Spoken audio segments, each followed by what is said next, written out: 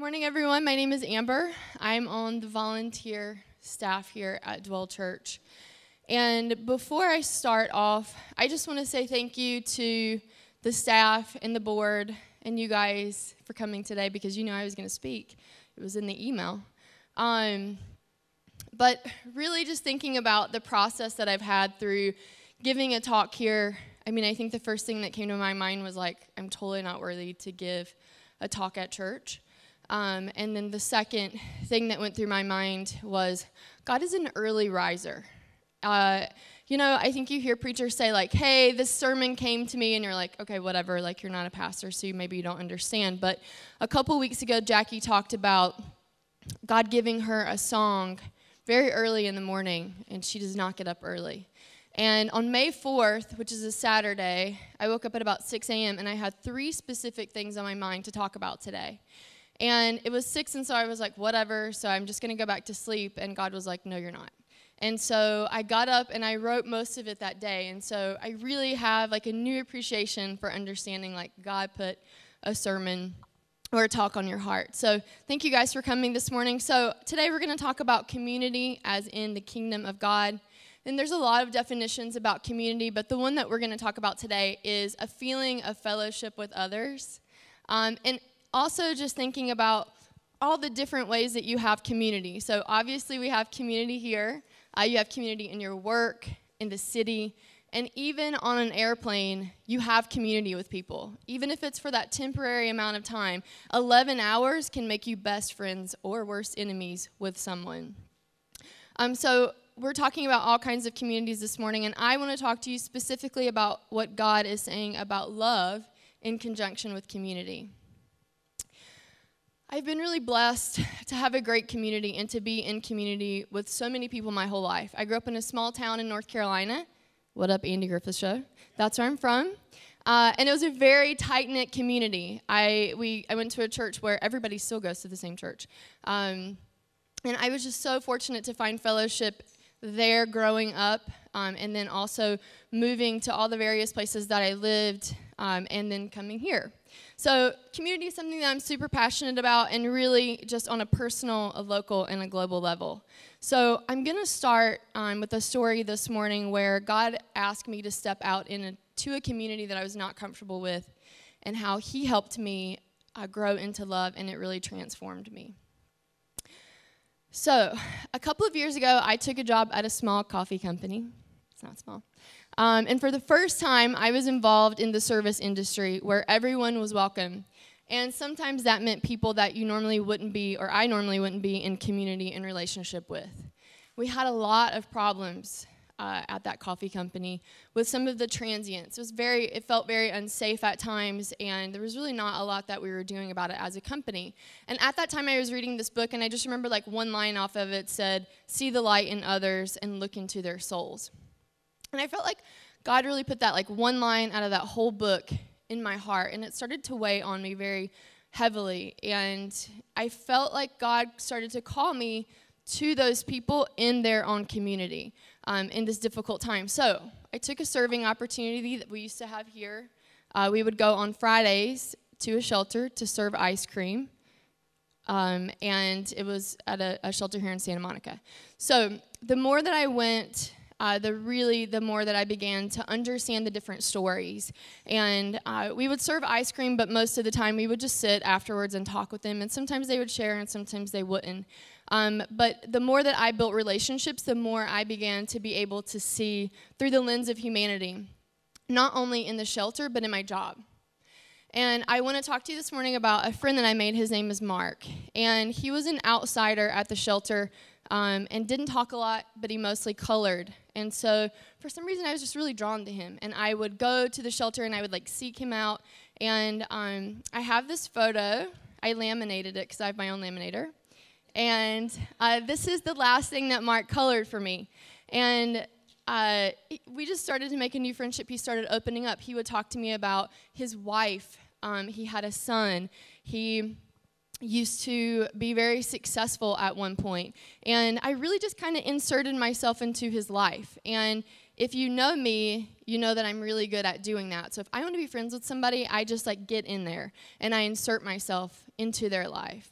and I would like to call that intentional, but some people might call it pushy. It can be pushy. But Mark and I became good friends, and each week, like I said, we would talk about his story. And finally, I went to the shelter one day, and he was like, hey, guess what? I got an apartment. And I was like, that's awesome. And so I knew I probably wouldn't see Mark anymore, but I gave him my phone number, and I said, hey, you can call me anytime. And about 5 months later, I was at the gym at 24 Hour Fitness, and it was about 6 a.m. in the morning, and I got a call. And I answered it, even though typically at 6 a.m., I wasn't like always great at answering phone calls. And it was Mark, and he said, hey, Amber, I need you to come pick me up. And I was like, okay, cool, I'll come pick you up. And I didn't even think about it. I didn't ask him where he was. I just said, okay, I'll come get you. And so he sent me the address, and I picked him up at a hospital. And when I went in, Mark was gray and very sick. And I was like, I think you should stay here. He said, no, I want to go home. So I took Mark home into an apartment building that was pretty run down, and I called my friend, Doris, and I kept her on FaceTime in my pocket because I knew that I was going into a situation that I probably shouldn't be going into by myself, just in terms of going into the building, and I was sort of scared. So I took Mark into his apartment and got him kind of into the bed, and we just talked for a couple of hours. I sat for a while with him, and then he asked me to pray for him, which I did, and then I went on to my job. About 4 hours later, Mark's roommate called me and told me that he died. And it was so incredible for God to just open that door for me to even be able to be a part of that community and to be in community and relationship with Mark. And God called me to act in love, right? I can go to the shelter, you can go outside, and you can feel sorry for someone, and that's called sympathy. But God called me into more, which is empathy, action in relationships. So taking action on what I felt for Mark. And isn't that what community kind of is for us all? God calls us to be bold, to be compassionate, to be intentional, sometimes pushy, to get out of our comfort zones at times and to see other people, to carry the burdens. And I think what an honor it is for God to call us his hands and his feet. So I'm not saying that you should all go out and find something to do just like this. And I'm not even saying it was like the smartest decision in the moment. But looking back, I would never regret it. But can you think of a time that you've ever been in a relationship with someone that you had immediate compassion for? It could be like when you had your first child or your first relationship. But do you remember how deep that love felt? Maybe you're on the receiving end of this love, and that relationship literally changed the course of your entire life. This is the kind of love that God calls us to every day, that we love our neighbors and for one another in our communities. And love your neighbor as yourself is like a Bible verse that I had kind of thought about, but it's just one that we overuse time and time again. Love your neighbor as yourself. Love your neighbor as yourself. But what does that really mean? It's become more of a metaphor, I think, for us, and rather than an actual command of Jesus. And he calls us to love one another. He doesn't intend for us to do our life alone. And in fact, he says we should do just the opposite. Let's look at what God is saying to us about loving others and being in community. So there are 3 specific things that I want to focus on this morning. And these are the 3 things that God woke me up with at 6 a.m. on May 4th to share with you guys. And so I'm really excited about it. The first one is, and we're going to talk about God asking us to love, to carry, and to see. So the first one is to love one another deeply. So 1 Peter 4:8 says, above all, love each other deeply. That's like one of my favorite verses. And in fact, when I had a signature at my old job, it was part of the very bottom of my signature.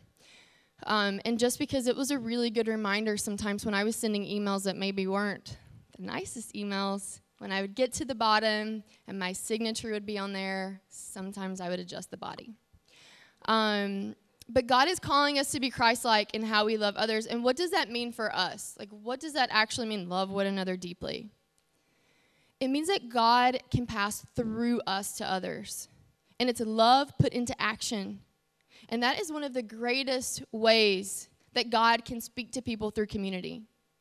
He's not merely calling us to feel sorry for one another. He's calling us to do something about it. Far too often, people use the word love as just a word. But if you think about it, any relationship that you're in right now, do you believe somebody loves you because they say they love you? Or do you believe someone loves you because they take action behind it? Time and time again, we see Jesus publicly loving others, putting this into action, and oftentimes, it's not the people that we think he should be spending time with. But those are his children. And every person that we see in LA that's on the street, that's on the bus, are his children. We do not only see Jesus loving people exactly like him, the good people. And I think so often Christians put Jesus in this place, and scriptures put him in exactly the opposite place. He is out in the community, and he is loving all the people unconditionally. The second part is Galatians 2. God calls us to carry one another's burdens. And Galatians 2 says, carry each other's burdens, and in this way you will fulfill the law of Christ. When I was preparing for the sermon, I was looking up all these different words, and I looked up the word carry, and it literally means to move or support someone or something from one place to another. And we are called to stand with one another, to help move one another places, to weep and to celebrate with one another. And this means sometimes when God puts us on our hearts, someone to approach, just kind of like Sarah had mentioned the first week here about hearing God's voice. If you hear God's voice putting someone on your heart, you should trust it and act on it, because in that moment, that person might need you to carry their burden, and they might not even know that they need you to carry their burden. I cannot tell you how many times, even yesterday, I received a text message that was just like, I'm praying for you, in just the right moments. And I know that sometimes also on the flip side of that, you can feel like, I can't carry anybody else's burdens. I've got my own. And I think that's when we have to think about God calls us to love others as ourselves. And we love ourselves. I love myself. We exist for one another for the kingdom of heaven. And something that I also found in this is that there's a great quote by Craig Groeschel, and he says, we don't go to church, we are the church, and we exist for the world. Not for yourself, but for the world.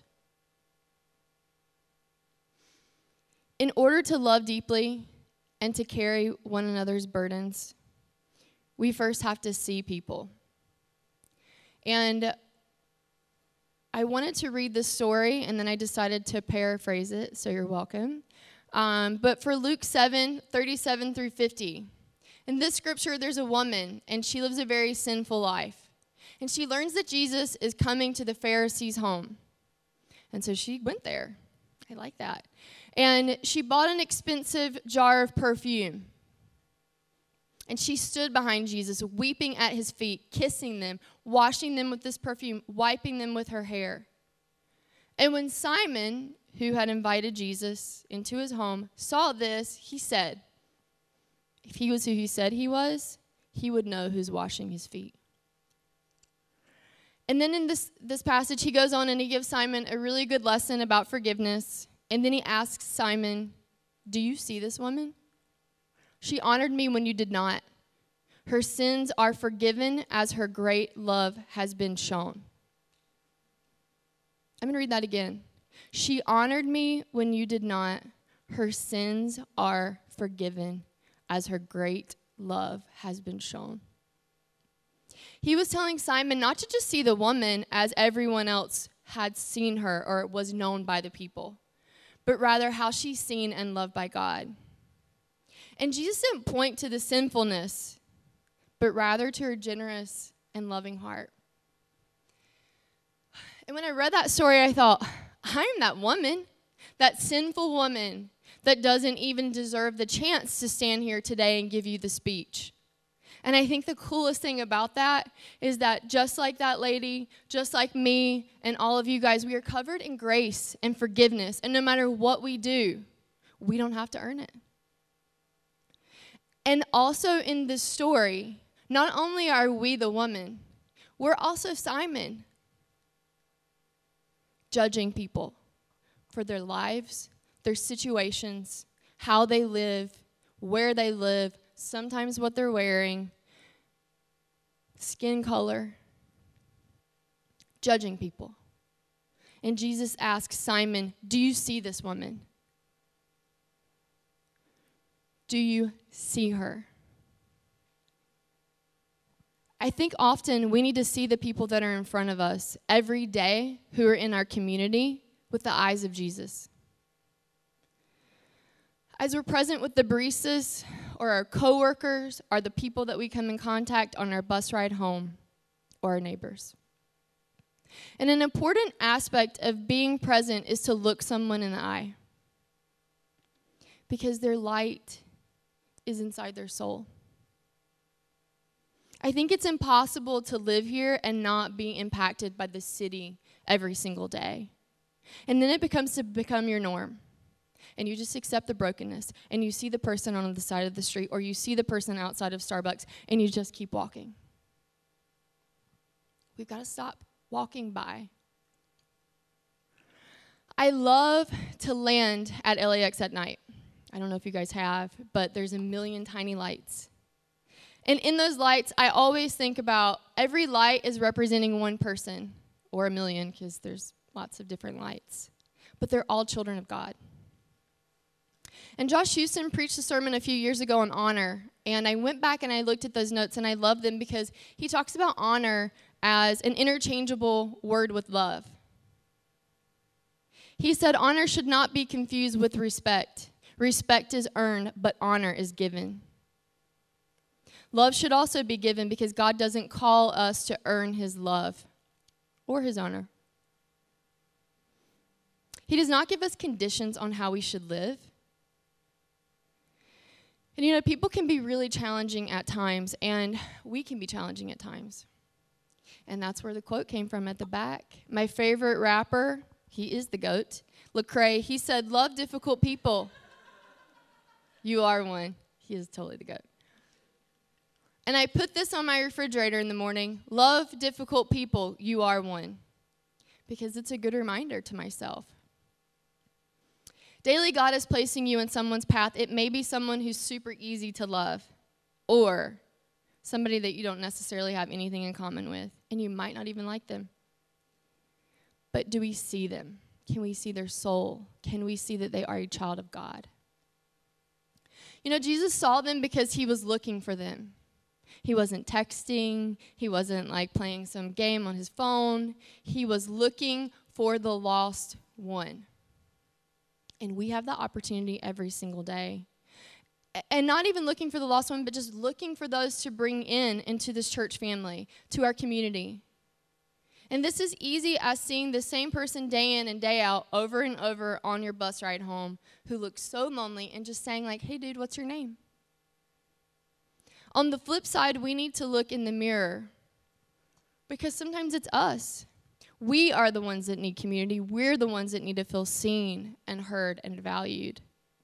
And if we don't and we're not in a community, we need to ask ourselves, are we being intentional enough with the community that we're creating for ourselves in our lives? Are we honest with people and saying like, hey, I'm not okay? I want to tell you a story this morning of when a community saw me and carried through a very difficult time. The last 2 years have been really difficult for me. I went through a divorce after 8 years of being married. Today's the anniversary. There were days when I thought I couldn't make it, and I would call Jackie, and I would text her, and I would say, I'm on the bathroom floor. And she would say, okay, sit in it. Just stay there. We love you. I found myself completely lost. I forgot who I was. All my identities had been taken from me. And I hadn't forged a very strong community in this church at that time. I had a very small community, so you guys were a part of it. But, it was kind of like the surface ones where it was like, hey, I'm totally fine, everything's fine, and you keep the hard stuff hidden. In the first few months, I found myself at the peak of loneliness, struggling to sit in the pain and wanting to distract myself. And y'all, I had a pretty impressive social calendar. It was full. I had something all the time. Some of you were also a part of that and are still. But it was completely empty. Before my situation ever happened, God was there, and he was building a community for me. He put me in a job that was amazing, and there was so many wonderful people there, and he put me in this church. And God started putting people in my life that would be instrumental in leading me through this long before I even knew who they were. An entire community of people came in, and they just surrounded me. And when the bottom fell out, they were there one after the other after the other. Some of them are here today. And Stephen Furtick, who is an awesome pastor from North Carolina, has a sermon where he talks about it had to happen. And I used to have a roommate, Julie, and she and I were kind of crazy when we lived together and just like so fun. And we would walk around the house, and she would be in the back of the house and I would be in the front, and she would say, Amber, it had to happen. And I would say, it had to happen, Julie. And we would just remind ourselves together that there are lots of things that have to happen for our life to come together. And those things that happened to me have led me to the community that I have today and the friends that I have today. And they're my family. Our lives are completely intertwined right now in a way that I would have never imagined. And today my life looks completely different than it did 2 years ago to this day.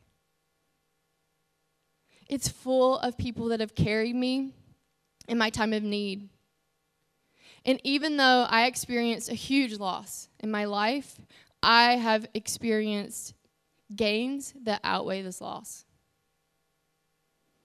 And this was all a part of God's plan. He placed me in a community of people strategically to love on me and show me the physical love of Jesus. So I want to ask you this morning. First, I'm going to tell you. God is calling us to fiercely love one another. And I love that word fiercely. Fiercely. Who is God putting on your heart today that you might need to reach out to? Who is God putting in your path that you need to see? Is there somebody that you haven't fully seen that you may have a sense like, something's going on with them? But are you present and connecting with them?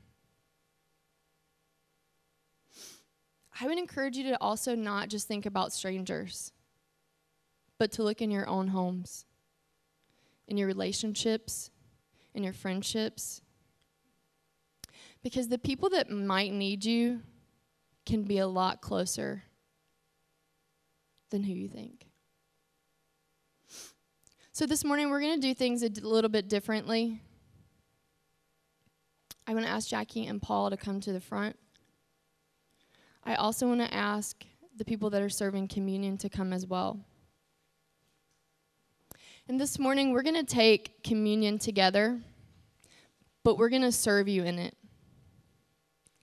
And when you're ready, if you would like to participate, you will come and take the bread and dip it in the cup. And take it back to your seat and take it whenever you're ready. But I think the important part here is this. We're going to serve you. And as you go up to these people this morning, I encourage you to look them in the eye and see them, honor them as the brother and the sister and the child of God that's standing in front of you this morning. And as we come to a close, I encourage you to just ask God to open your heart to community.